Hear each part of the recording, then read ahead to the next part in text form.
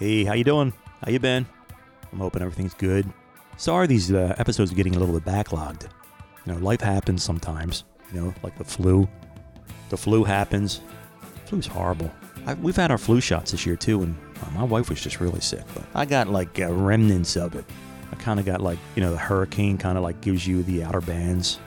I got the outer bands of the flu, so I'm doing okay. But she was really sick. She's doing better now. But anyway, it kind of pushed us back on the episode, so I apologize to my friends in Liverpool and in Ireland. And we're getting to you. Actually, today we are knocking out Liverpool. We're knocking out Liverpool Football Club. We're knocking out, I don't want to say knocking out. They're my team. Can't be knocked out of the Premier League. We are talking about Liverpool FC. We're talking about the Beatles today. That's all coming up on this episode. And then, after this episode, we are getting over to Ireland, to the land of really good beer and leprechauns and great music. Really cool people. We're going to be there shortly, so stick around. Stay tuned. Honest to God, I could be in the middle of the desert like I was, and somebody with a weed whacker would show up. Oh man, it's my luck anyway. Little story before we get going here. We're talking about the Beatles. The other day I went over to a neighbor's house to give him some help. He's a pretty old dude. And here he was fixing a hole in the driveway, and I asked him if he tripped over it because he rarely fixes anything. And he said to me, no, that he was just going to let it be, but his wife said, you can't do that. He says, why? And she says, because your mother should know. You already messed up her driveway last time you tried to fix anything. So he says to me, yeah, I need you to carry that weight over here, and we'll set that on top of the blacktop so it sets flat. Personally, I didn't think he was looking so good, so I said, dude, you don't look too good. He says to me, I feel fine, don't worry, but I'm so tired. And I say, it's pretty hot out here. And he says, yes, it is. And I then say, wait, do you know what you're doing? And I say that because he's such a smart, I can't say that word, but a wise guy that I always got to mess with him. He's always messing with me. And he says, boy, do you want to know a secret? And I said, sure. He says, every time I drive my car, I think it won't be long until my soul is floating somewhere across the universe. I look back on all the mistakes I made in my life and I say to myself, I should have known better. But at the same time, I think I should just let it be and just chalk it up to being a day in the life of this crazy old goat you're looking at right now. Then suddenly here comes his wife and he says, act naturally, like we're not talking about life lessons. So I do. And those lessons are free today, he says, from me to you. I say, thanks, dude. Anytime at all, he says back. And she says, hello. And I say goodbye. I joke as I laughed afterwards because I want to get out of there before them two started going at it. And she replies, I want to tell you, thanks for coming and helping him out. You're welcome to stop over anytime at all. I will, I say. I'll be back. It won't be long. She says, thank you, and I walk away. I've known those people a very long time. Decades. It's hard watching people grow old. Slow down, I shout back. As he sits in his chair and watches the repair job we just completed, I get no reply. He knows he's slowing down and getting old. So folks, what this is all about is taking the time to be kind to the old folks in your life. So people, we just don't live forever. I told you that story, and simultaneously I did something else that you may or may not be aware of. I used the song titles of 37 Beatles songs to tell you a story. I'd have loved to play you those songs so we could talk about their music in detail, but by copyright laws, I'm not allowed to do that. So I guess that's a good thing for whoever owns the music, but it's a bad thing for us. I can just mention this song by the Beatles, and most likely you'll know that tune, like the beginning of In My Life. Incredible 6 notes that recognize throughout the universe. And when I think of the Beatles themselves, to be honest, I was just too young to remember the frenzy. By the time I discovered the Beatles music, they had already broken up. So here I find these incredible songs, amazing musical compositions, and bam, they're already done. Band's done. So it took me a while to figure that out as well, and as a youngster diving deep into their songs, listening over and over each time, I'd seem to hear something new that I didn't hear the first time. The Beatles to me were and still are the soundtrack to my life. The Beatles put out over 12 studio albums, 5 live albums, 15 compilation albums, 21 EPs, 63 singles. It's amazing. Amazing statistics. Beatlemania is still alive and well here on planet Earth. So recently I got to Liverpool. Man, what a great time that was. I met a lot of fascinating people, great people. It's a really neat town to visit if you ever get the opportunity to go there. People say, why would you want to go to Liverpool? Hey, for the team, Liverpool Football Club, which I highly recommend. If you ever get the opportunity to go there and watch that team play and just be part of that environment, that atmosphere there, it's incredible. What energy. Also, for the Beatles. And you will be surprised, 50 years later of the Fab Four, everywhere you go, there's something Beatles still there. So it's just amazing that these 4 lads from Liverpool got together, created an incredible sound that still thrives today. Worldwide, I think 800 million albums. That's incredible. And like I said, it's still firing strong. So we're going to do a little episode today from Liverpool. This is Finding Subjects. Service to Under the Edge.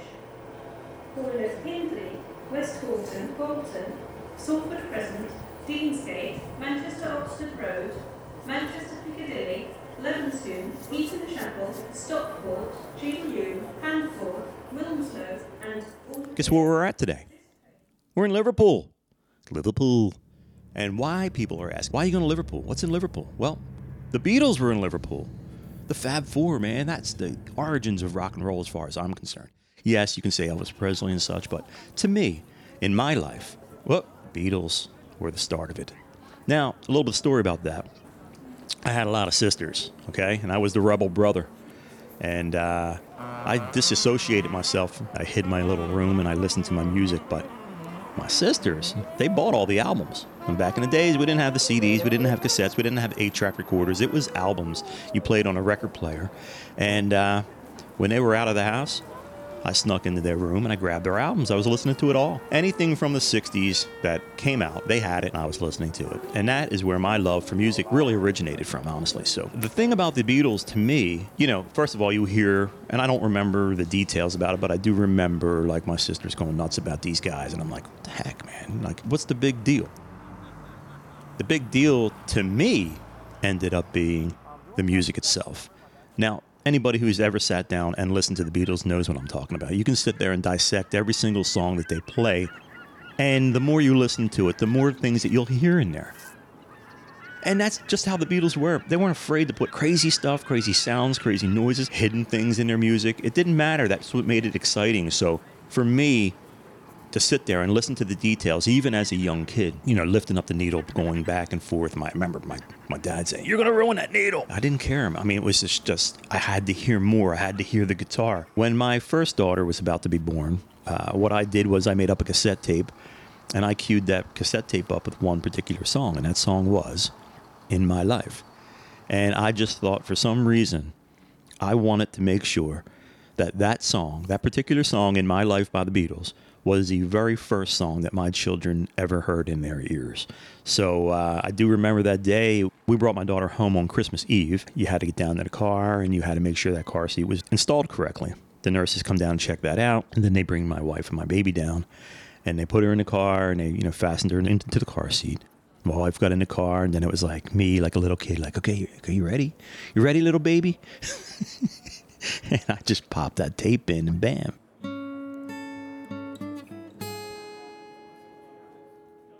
As I'm driving down the road through Chester, Pennsylvania, heading towards our house and further on out in Delaware County, the Beatles, In My Life, playing, and me, you know, being a proud papa, and my wife, we're just so happy. And that song's important. It says everything that, you know, I think I would like to say, and I would like my kids to know later on in life. I mean, you listen to the words, it's just incredible how it just played itself out. So the Beatles, to me, play a big part in my history, in my life. There it is again. With my children, they're Beatles fans. So you can see how it could be important for me to get to Liverpool and especially share that with my daughter. So to segue, we had to choose which tour to take, and we chose the Magical Mystery Bus Tour. And here's some guys that work for them. Anyway, I'm sitting here with Bill. And Jack. All right, Bill and Jack, could you tell me about the Magical Mystery Tour? We just got into Liverpool and we want to do something exciting. And so anybody who does visit Liverpool, tell them why they should go on the Magical Mystery Tour. Well, the Magical Mystery Tour has been going for about 30 years. It's run by the Cavern Club, where the Beatles were discovered and played about 300 times from about 61 to 63. So we do this tour where we go and visit the childhood homes of the Beatles, Strawberry Fields, Penny Lane, and then the tour finishes at the Cavern Club, and you can go in for free with your tour ticket and listen to live music all day and night. That's every day of the week. Pretty much what Bill said. Listen, do we need to get a few pints in us to really open up and talk about this? Yeah, if you're offering, yeah. Can I ask you a question? You both grew up in Liverpool? Yeah, I did. Yeah, I was born over there, grew up here, and then moved back over. So are you are you a Liverpool fan or an Everton fan? Yes, Liverpool fan. Okay, yeah. I'm an Everton fan. Oh yeah. Okay, so perfect mix between. you're sitting here getting along together. That's a good sign. We don't get along. No, you don't. Walked in at a good time. How about the derby? Do we even talk to each other? That's this Sunday. That's this Sunday. It's this Sunday. Okay, Yeah. so we're going tomorrow night's game. Yeah, Oh, we'll yeah, get against tomorrow. Watford. Yeah. Yeah. Okay. All right. It's testy at the moment. Okay. Yeah, it's Liverpool seems to have plateaued a bit, and Man City are Yeah. chipping at our heels. So, yeah, it's a. Do you feel how I feel about Man City? Like Man City to me, Man City to me is like you do love them? No, love them. Man City to me is like the New England Patriots to me. I'm a 49ers fan. I'll take that, but now you got to become an Eagles fan as well. Both of these. I like Philadelphia. There you go. I'm rooting for the Eagles during the Super Bowl. Okay, Obviously. fair enough. Yeah. So that's where we're from. We're from Philadelphia. So what time are you on tomorrow? Yeah.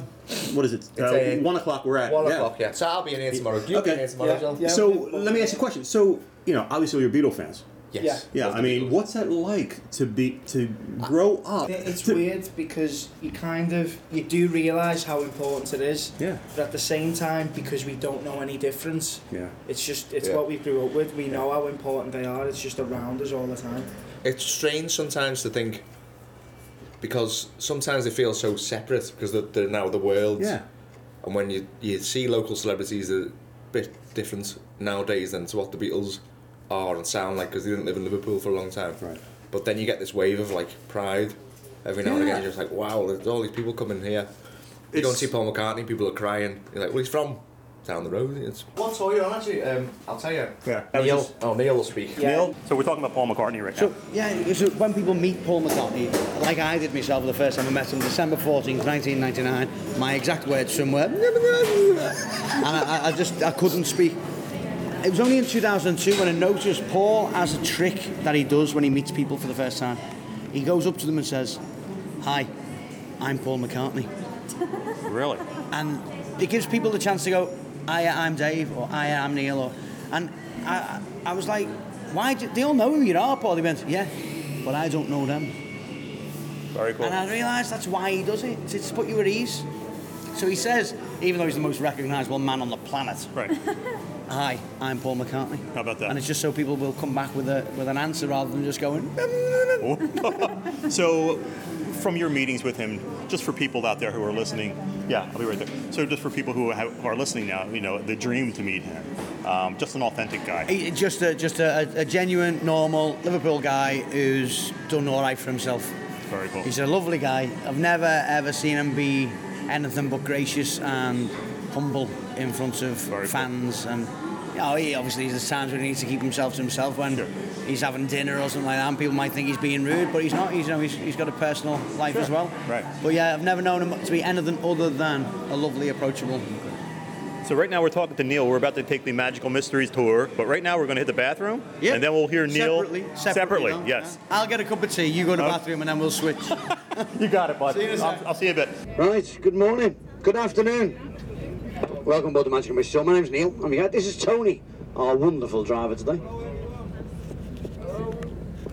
For the next 2 hours, or thereabouts, we're going to take you to the suburbs of Liverpool, show you some of the places made famous by the Beatles and other bands from the 1960s, including some of the birthplaces, the schools, the homes, maybe a bar or two if we get the chance, you never know.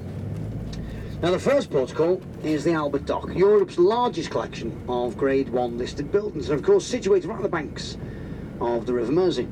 Now the river was made famous in 1964 by a film and song of the same title, Ferry Across the Mersey, song performed by Jerry and the Pacemakers, another band also managed by the Beatles' second manager, Brian Epstein. There's also on that river, Christmas Eve 1945, that Pete Best and his family arrived from India on a troop ship to set up home in Liverpool. Pete, of course, being the first of the full-time drummers with the Beatles.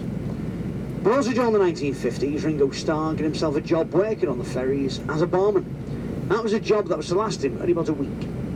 As you'll find out a little bit later, Ringo didn't like working for a living. So he ran a coach driver. While you're at the docks, you may have noticed the new arena. Next dock along there, the King's Dock, Liverpool Echo Arena. Now, the official opening was done January 2008 by Ringo Starr.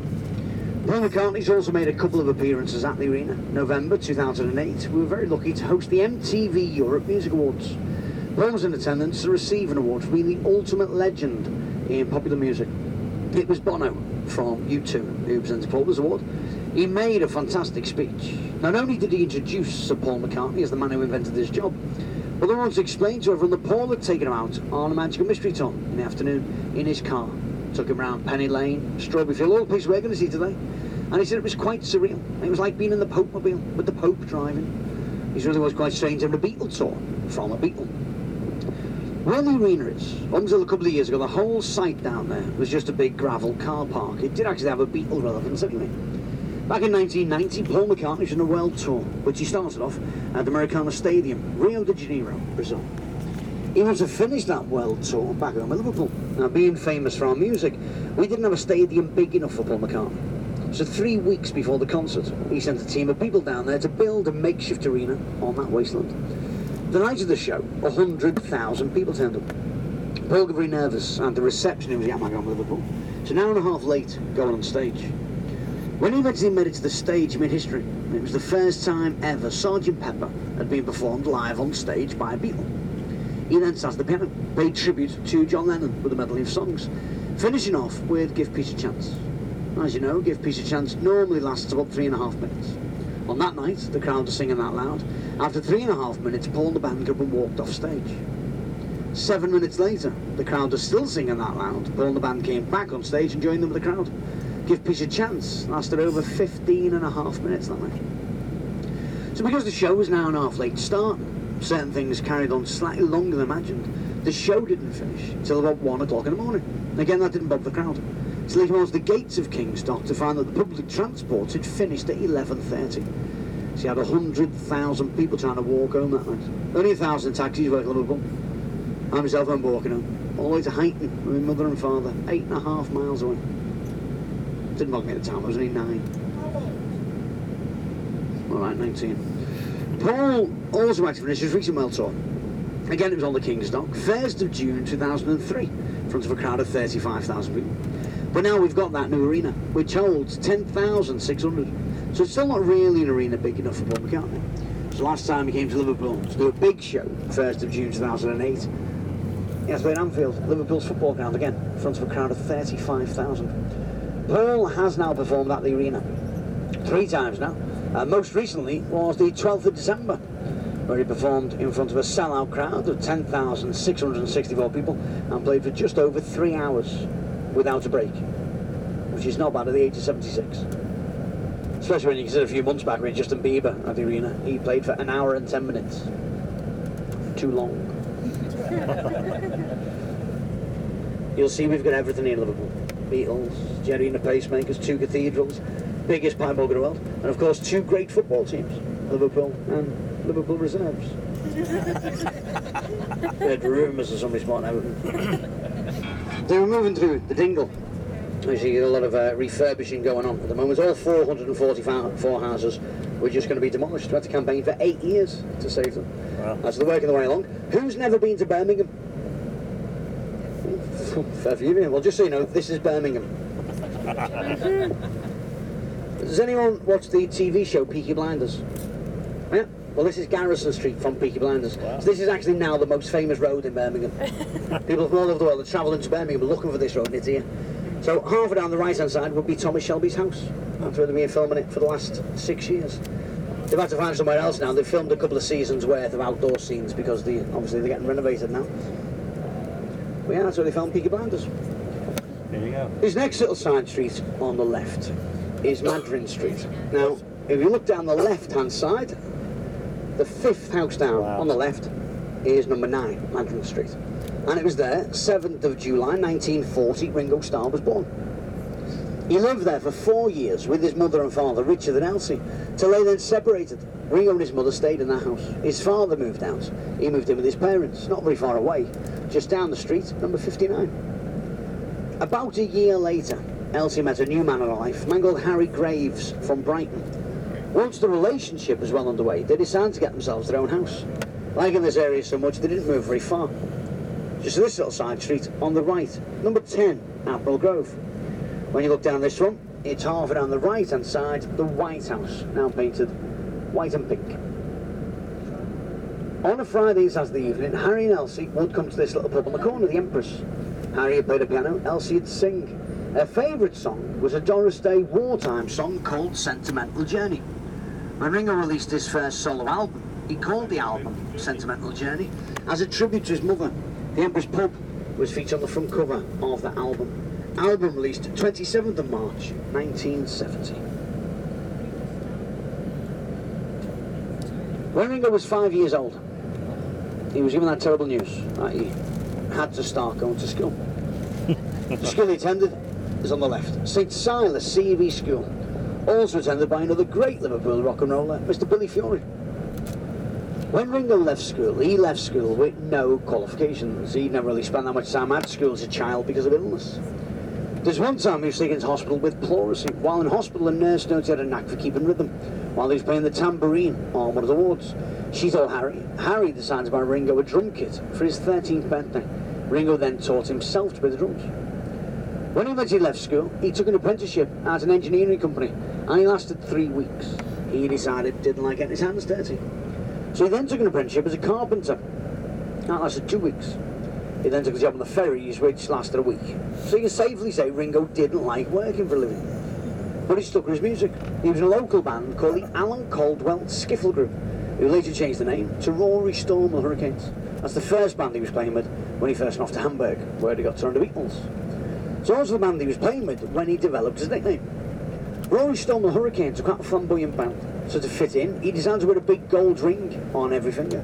One day when he came home, his mum said to me, "Look more like a Ringo than a Richard." So he kept it, shortened the Starkey to Star. Now, as you know, Ringo wasn't the first drummer in the Beatles. In the early days, they used to use a different drummer at virtually every gig. After failing an audition to become Billy Fury's backing band, they were off to tour of Scotland, supporting Johnny Gentle. The drummer for that tour was a guy called Tommy Moore. When returning to Liverpool, Tommy immediately left the band, according to Alan Williams, who was the manager at the time, because he just couldn't get on with John Lennon. They had a complete clash of personalities, couldn't stand each other. So I'd say Tommy just left the band. The lads then decided to replace him with a full-time drummer. They wanted someone to have time to settle into the band and gel with them. So they found a local lad called Pete Best. Now they already knew Pete because of his time at the Casbah. The Best family owned the Casbah was the basement of their family home, which they'd converted into a coffee club. The Quarrymen performed the opening night, became the resident band, playing there every Saturday for 7 weeks. Pete stood in for them on a couple of occasions. So I say this Angelis and Pete, again, according to Alan Williams, they knew Pete was going to get the job. They just made him audition so that he couldn't demand more money. Pete got the job, went off to Hamburg with the lads, and was still with them when they secured the recording contract with EMI Parlophone. It was during the early sessions recording Love Me Do that Ron Richards, one of the producers, said no matter how many times he asked Pete to do a particular drum beat, he just couldn't quite get it right. He's also said that he doesn't think Ringo would have got it right either, or in fact there was a drummer on earth who would have made him happy at the time. He just didn't like drummers. But he obviously let his feelings be known to Brian Epstein, obviously then told the rest of the band. While Pete was performing at the Cavern, he received a message saying that Brian wanted to see him the following day in his office. In Pete's own words, he walked into the office expecting to be talking about some future gigs or even go back to the studio. He said he walked in to find a very solemn-looking Brian sitting behind his desk, who basically just came out with it. Said, "Pete, the lads want you on the band, you're sacked. Ringo's taken over on Saturday." That was all he was told. Wow. No explanations, never other word from them, ever since. Now there's so many different stories around the Pete's dismissal, it is quite hard to know what to believe and what not to believe. But I think the one thing that puts into context better than anything is what John Lennon said when he said Pete was a great drummer, but Ringo was a great Beatle. It literally just came down to personalities. Pete was never going to fit in the band. Such a quiet, unassuming kind of guy with a very dry sense of humour. He was never going to fit with the rock and roll lifestyle that the other guys were craving. Whereas Ringo came along, fitted them perfectly. Same personality, same sense of humour. But one of the main reasons, if not the main reason, John Ringo with the band, is because they'd seen him in Hamburg and they'd seen how good he was with the girls.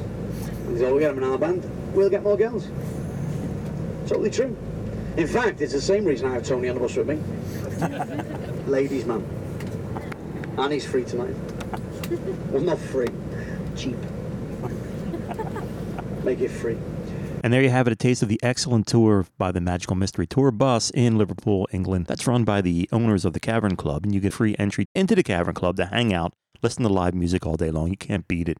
So great people, great tour, so informative. And again, if you're a Beatles fan, you will really appreciate the little details they're going to tell you. So get to Liverpool, get to see that tour, and get to Anfield, which is where we're going right now. What's Anfield? It is the home of Liverpool Football Club, but we're going to take a nice special tour, see the whole thing behind the scenes. And our tour guides today are Gordon and Mike. Informative, hilarious, what a great time. And I can't even explain to you how excited I am to get to Anfield and to see behind the scenes of where it all takes place. We're going to Anfield, home of Liverpool Football Club. And before we get into this, folks, I want to introduce you to a friend of mine, Susie. And I'll tell you, she does something that I actually do as well. It is a very relaxing way to chill yourself out. I go out with my camera. I go into the woods. I'll just go take a walk somewhere and be mindful of what's around me. And a lot of times when you're out there being mindful, you'll see some really interesting birds. So Susie does a really nice podcast. Well, here's Susie. Let her tell you about it. It's Susie here from the Casual Birder podcast. I love watching birds, whether it's those that visit my garden or ones that I see when travelling. Bird watching is a great pastime. It can be done with others or alone. You don't need expensive equipment, your eyes or ears are enough. And best of all, it doesn't need any great commitment. The Casual Birder does as much or as little birding as suits them. Join me each week to hear about the birds I've seen, interviews with others, and stories from listeners around the world. The Casual Birder podcast, available wherever you listen to podcasts.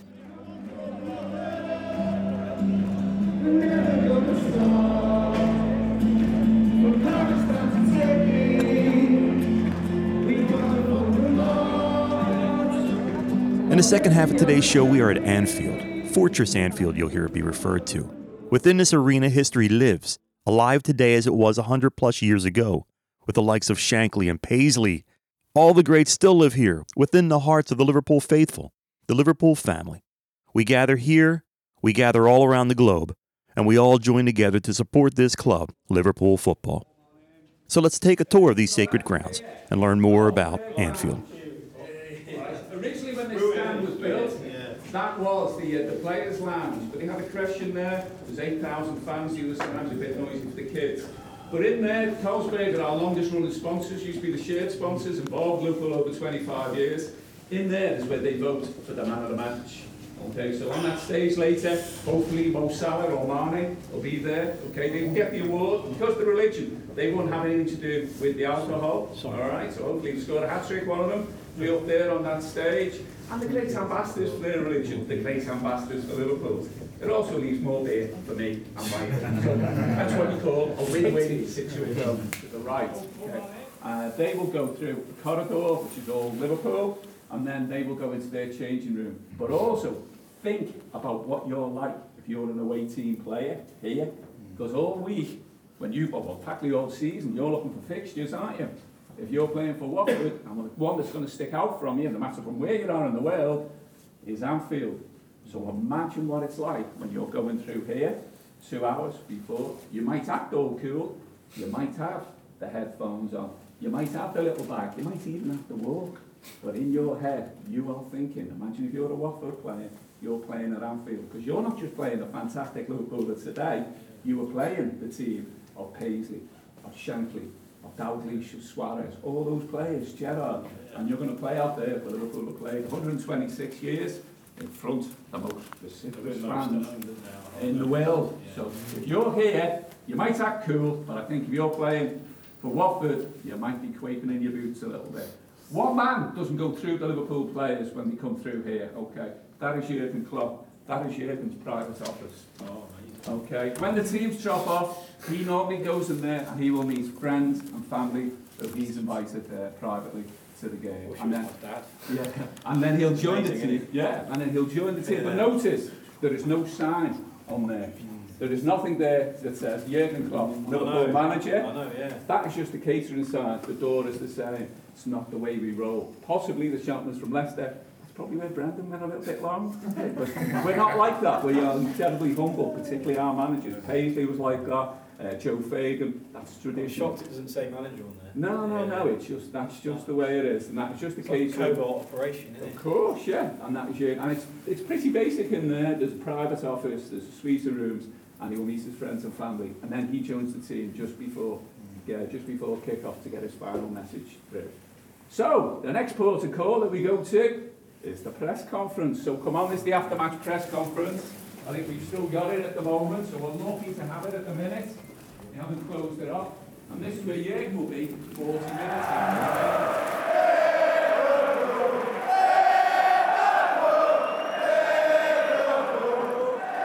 All the players give interviews after the game. There's so many different TV companies. So it isn't just the team captain where you see with Sky. In there, okay, see the away team, that's where Watford will be. All right, and they'll be in there. They'll be in there for 2 hours beforehand, and it's very bland, and there's very little sound insulation above it either. So when you're in there, okay, you can hear the 20,000 fans. And at Liverpool, we like a beer. So as the pubs and bars empty, it gets louder and louder. When Roma played in the semi-final European Cup last year, the coaching staff complained to UEFA because they couldn't hear themselves think, "Ale, ale,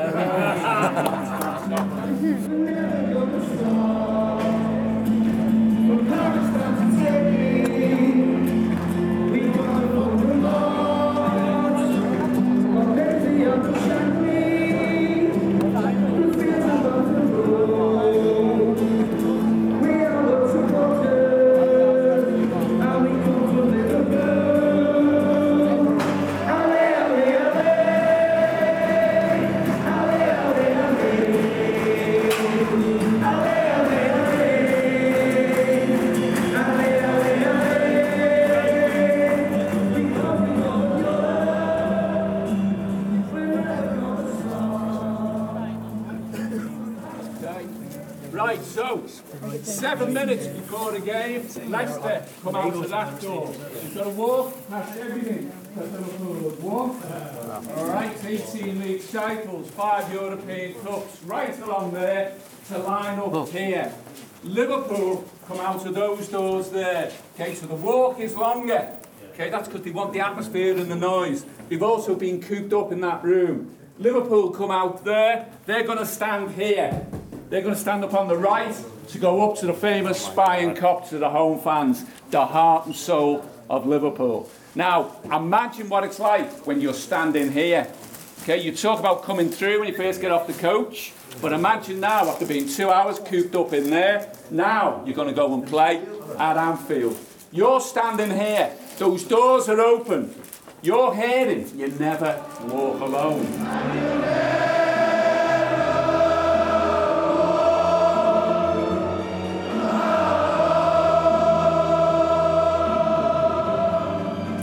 Imagine what it must be like for the opposition. Imagine what it must be like for the Liverpool players, the feeling of pride, and also how much you want that fixed, because you want to go out there. You know it, you've been brought up on the atmosphere. Not quite the same for the opposition. I think if you've got white shorts and you're standing here playing for Watford, there might be a few stains on them. The last thing that you're going to see is the Anfield sign. Okay, the Anfield sign is iconic in world football. Yeah, it first went up in 1971 in Bill Shankly's time. It was one of the very few ideas and traditions that wasn't actually Shankly's idea. It actually came from a groundsman called Kenny Myers. He mentioned it to a famous club secretary, Peter Robinson. Shankly wasn't keen at first, but he grew to love it because it is the cherry on the cake. If you're standing here, you don't need a sign to say this is Anfield. Okay, you know, you've known since day one, when you saw that fixture list, you're going to have to go and play there on that tight pitch where all the great players who've ever been have played. So, if you're ready, just take your photographs and we'll just go outside now. But remember, nobody goes anywhere near the pitch. It is a restful offence. So come on out. I must be down. It has to change. It has to change. Oh my God. Because the number of people. And the season's over. Physios, players.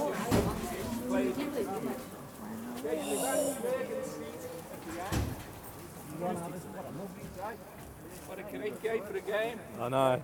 So the seat at the end, Jürgen, if anybody wants to have a seat in it, no problem. But come and feel it, Fortress Anfield.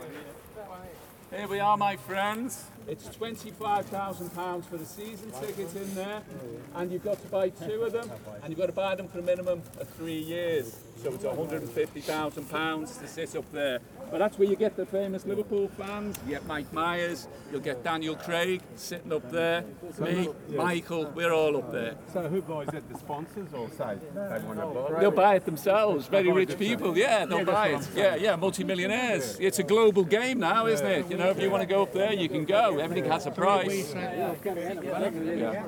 Gordon? We're the live bird. So what time will the players get here today? They will get here 90 minutes before before a game. Okay. And the away time is usually a bit longer, near to 2 hours. So that is actual turf as opposed to, yeah. This is actual grass. This is 97% grass, Okay. and it's 3% plastic. Plastic is implanted, it's strands that go down about 16 centimetres, binds with the pitch. There's also 90 miles of undersoil heating in there, and there's a new sprinkler system's been installed as well.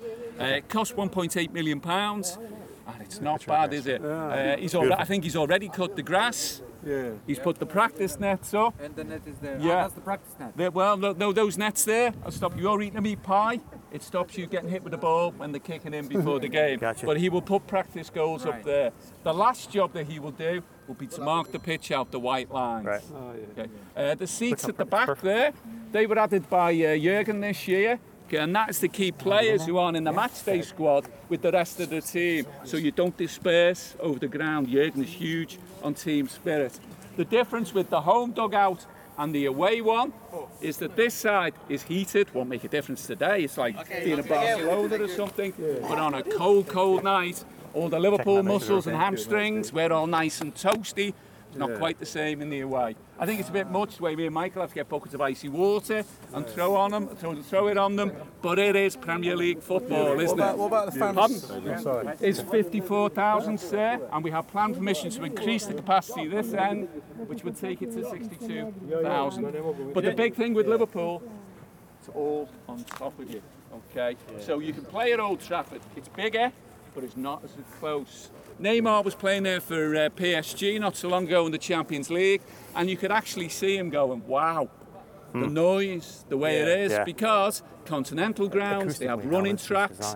Even the dugouts, they're normally covered. Not here. You get every bit the emotion that only Liverpool fans can give you. Okay, so you're going to get it because it means so much to us. That is the passion of us, the Liverpool supporters. Yep. All right, Mike, how are we fixed? Mike, are we good to go? Okay, we have to go, I'm afraid. So come on, you'll be here later, most of you. We'll have to move down to the green. Excuse me. Okay. Yes, on the second row. I think that's where you'll be, sir. Have a great day and enjoy it. Sing the lads out. You will be there. You are in that corner there, up on Anfield Road. That's where you'll be. We make a move, guys. Yeah, you're up there, and you too, aren't you? And here's the part I'm not really proud of, but I had to ask Mike for this. I asked him for a blade of grass, and here's what happened. Hey, Mike, real quick. Yes, Bob. No, you got it, Mike. Nope, no. I had to ask. We used to give away samples in plastic bags, give them away. Yeah. But believe it or not, health and safety said the chemicals on the grass, if somebody touches it and something happens untoward, they're liable. We live in this world now. This was a test. Mike had passed the test. I asked for a blade of grass. So they wouldn't even let us give us the grass. No. Okay, God. I appreciate it. Oh, you're welcome, my friend. Yes. Are you going to? What you do? Do you edit it all together when it's over? Oh yeah. All the dead time that will be gone. Yeah. With the bits with my hand. No, that'll be the highlights. That's going to be the highlights that you're singing. I'm going to start and end with your singing. Maybe I get to hear "You Never Walk Alone" from you. Oh, absolutely. All right. Out here in the echo. Maybe.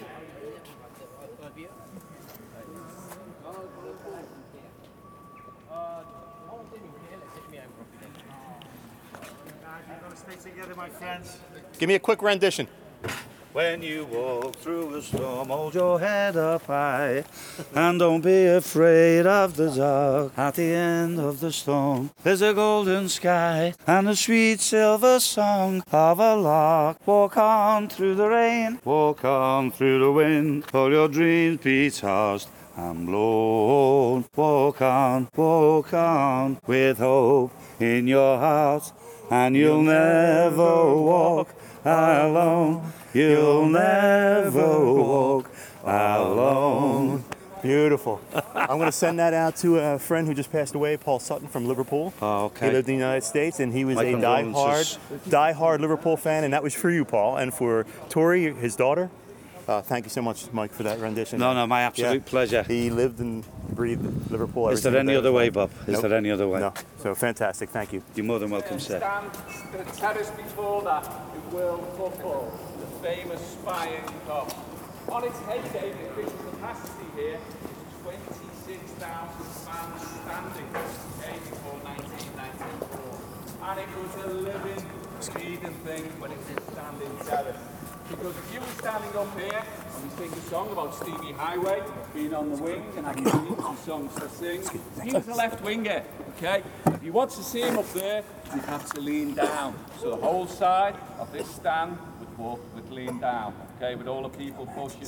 If you wanted to see Ian Callaghan or Kevin Keegan on the right, same on that side. The whole stand on that side would lean down to see him do his magic, cross the ball, and hopefully John Toshack get his head on the ball. And before that, Billy Little and Albert Stubbins.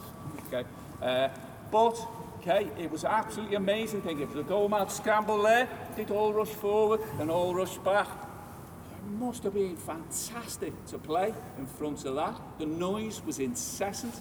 If somebody scored, I always dreamed of being Kevin Keegan scoring into that goal.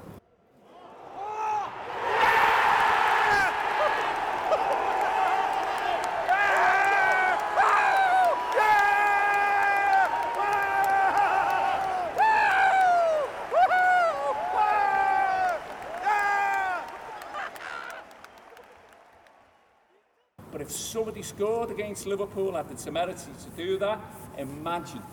With 26,000, there was always noise, there was always somebody shouting.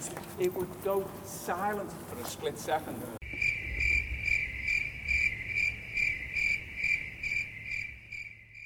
And the devil in me, I've got to be honest, I would love to have done that as well. Just shut them up. It's named, the actual stand is named after a battle. I've got some people from South Africa. The battle took place at Ladysmith in the Boer War, okay, and there was a hill outside Ladysmith which was a vantage point, and the British Army decided to attack the hill. One of the regiments involved was the Lancashire Fusiliers. The Lancashire Fusiliers recruited in this area. The battle took place in 1900, 24th of January. It was a fiasco. Hundreds were killed. Now, when the people came back, the soldiers came back, they still came to football, because football runs through Liverpool. Okay, it just runs through the people of Liverpool. Liverpool and Everton, to be fair. And because Everton played here for 8 years, they actually won a league championship as well. But that's another story for another time. I'll tell you why they separated. But when they came back, okay, this was still just a grassy embankment. And they said it reminded them of where they'd fought the Battle of Spion Kop, which in Afrikaans means vantage point. Okay, where they'd lost so many of the comrades and colleagues.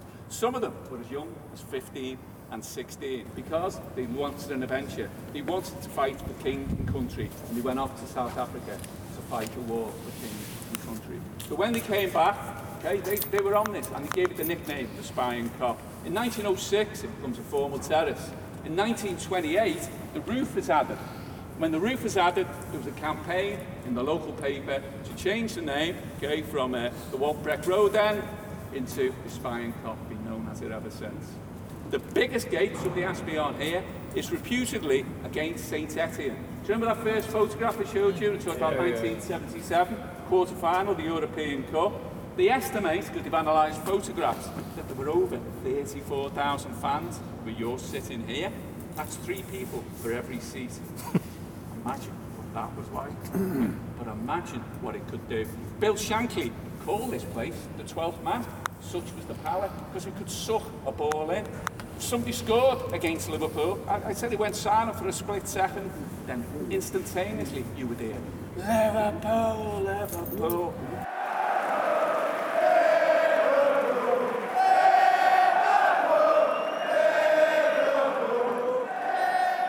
20,000 fans screaming it. Unbelievable, the power of it. When Bill Shankly died 7 years after leaving Liverpool, his ashes were scattered into that goal. That's what he wanted. That's what he wanted in his will. And he also used to encourage fans, their families, to have their ashes scattered here. So it is a holy place. It is the thing that drives forward our club. It is the thing that drives forward our club today. It is still the biggest single tier, because that's what a Kop stand is, in Great Britain, second in Europe in Dortmund. 30,500 fans. all the flags and banners that you see tonight, they are made by the fans that sit here, or they don't sit here, they stand here. All the songs, there's a singing section up there, see by the ladder. They are worked up in the local pubs like the 12th Man, okay, things like LA, LA, LA, okay, the Bobby Firmino one, the Virgil van Dijk. They start singing it and it spreads out across the day. So, we are approaching the end of our tour. Okay? I hope you've enjoyed it. Now, who is coming to match tonight? Alright. Yeah, okay. If you're coming to match tonight, this club needs you like it's never needed you before.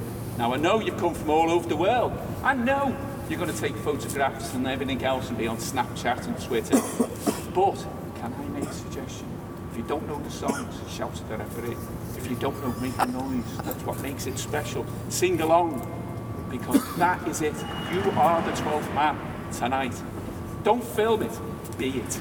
Be part of it tonight, okay? Because we've got 11 cup finals. More than ever and ever, we need you tonight to make a noise, get behind the team. Because we're just at the moment, and we can make the difference. So, ladies and gentlemen, I hope that you've enjoyed the tour. I will take you round to the museum, okay? On behalf of me, Gordon, I hope you enjoyed our short tour. On behalf of my learned friend, Michael, will now take you round to the museum. Well done, Bobby. Okay.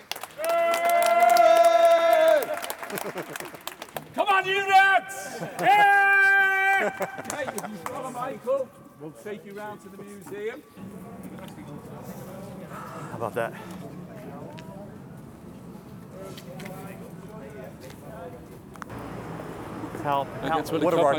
What are our chances of getting in the Albert or one of these tonight? Oh, easy, yeah. Oh, really? Oh, yeah, no okay. problem. Okay.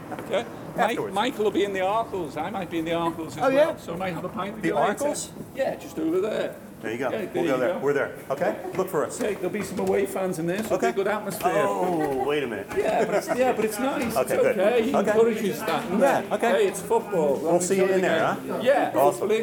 Look at this. Nice to meet you. Oh, yeah. His grandfather played for Liverpool.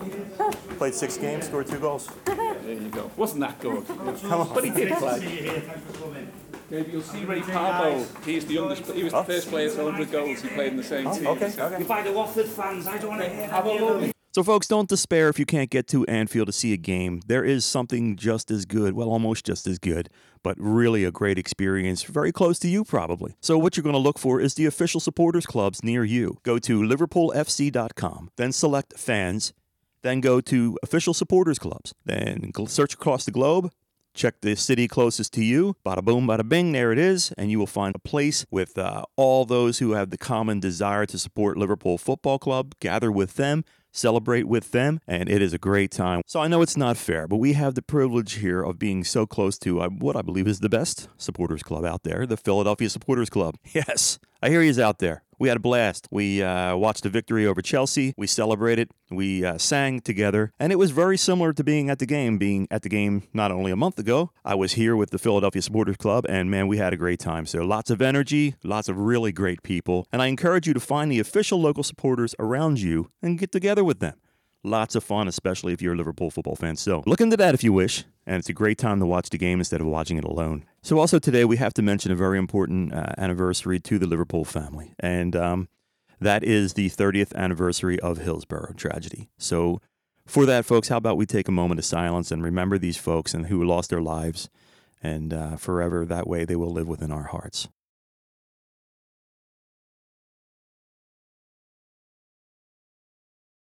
Not everybody can get to a Liverpool game, so I'm going to include some sound bites of me and my daughter being at the game and how exciting and crazy and wild it was. And somewhere in there, you'll even hear me fall down 4 steps because we were leaning forward, looking hard to the right. Liverpool scored. In fact, it was Mo Salah set that up. And I went flying, ended up on the top of the guy in front of me, and another person ended up on the back of me. But you'll hear the excitement. Just great. What a great atmosphere. So thank you, Liverpool. Thank you, Anfield. Thank you, everybody who helped make our vacation over there that much greater. So thanks for listening. Please share it. You know, please, a positive review if you like the show on iTunes. But if you don't like it, be kind, maybe. Anyway, take care. Great talking to you, and we'll talk to you soon. I'm Tony, and this is Finding Subjects. Have a great one. Peace.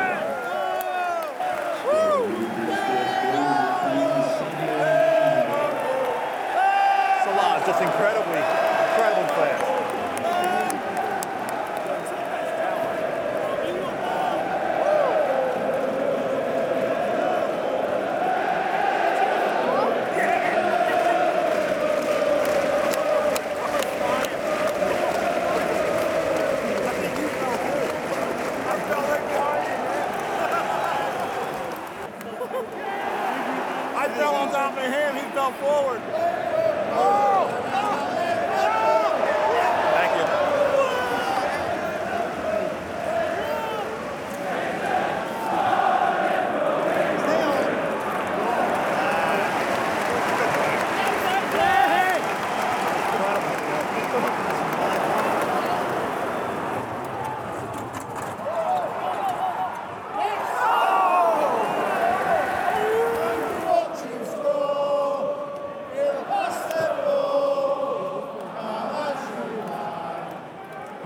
Wow.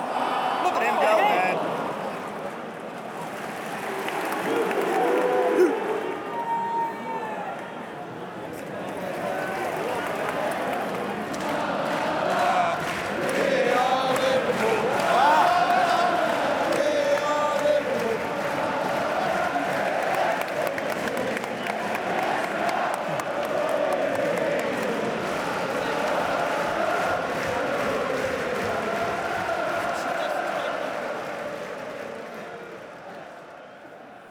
Well, that just about wraps up our episode here in Liverpool. I want to thank so many people, especially the Magical Mystery Bus Tour and the owners of the Cavern Club who own that tour.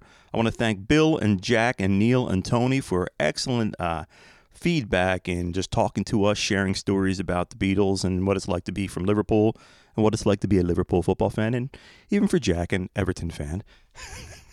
We like you, Jack. We still like you, buddy. And I'll still buy you a pint when I get over there. And then jumping over to Anfield, we'd like to thank Mike and Gordon for being excellent hosts and excellent tour guides through Anfield. Mike, you got a great voice. I think if you and I team together, we just might possibly win American Idol or The Voice. So I'll be talking to you soon about that. But thank you, Mike, for that rendition of You Never Walk Alone in honor of a friend of mine, Paul, who recently passed away. And my God, he was the diehard Liverpool fan. The man always wore a kit. So thank you very much for that. And hello to the Sutton family. We are remembering Paul. And Paul was inspirational in me becoming such a Liverpool fan as well. So we'll always remember Paul. I also want to thank the Philadelphia Liverpool Supporters Club. Guys were awesome, man. We just found them. I don't know why it took us so long, but we went down there, hung out with them during the Chelsea game. We had a great time. Everybody was so cool to us. It was packed. It was nice to find our tribe. And we will be there much more often to celebrate and cheer on Liverpool Football Club. So thank you very much to the Philadelphia Liverpool Supporters Club. We really appreciate that. Thank you all for being here and listening. And one thing I will ask in return, we don't do this for any money, but what we do ask of you, if you like the show, hey man, please check out our other shows, especially if you're a football fan. There's a really interesting episode we did at Celtic football game when we attended a game there in Glasgow, Scotland. So I think you'll enjoy that as well. And look, if you like the show, folks, please share it. If you think someone you know that will like it or you just want to tell somebody about it, that's the only way we're going to get listened to. And we really appreciate that. We don't make any money here. We just do it for the fun of it and for the love of meeting people and walking away friends. So with that, I just want to say thank you once again. This is Finding Subjects, and we're heading to Ireland next. I'm Tony. Thanks for listening.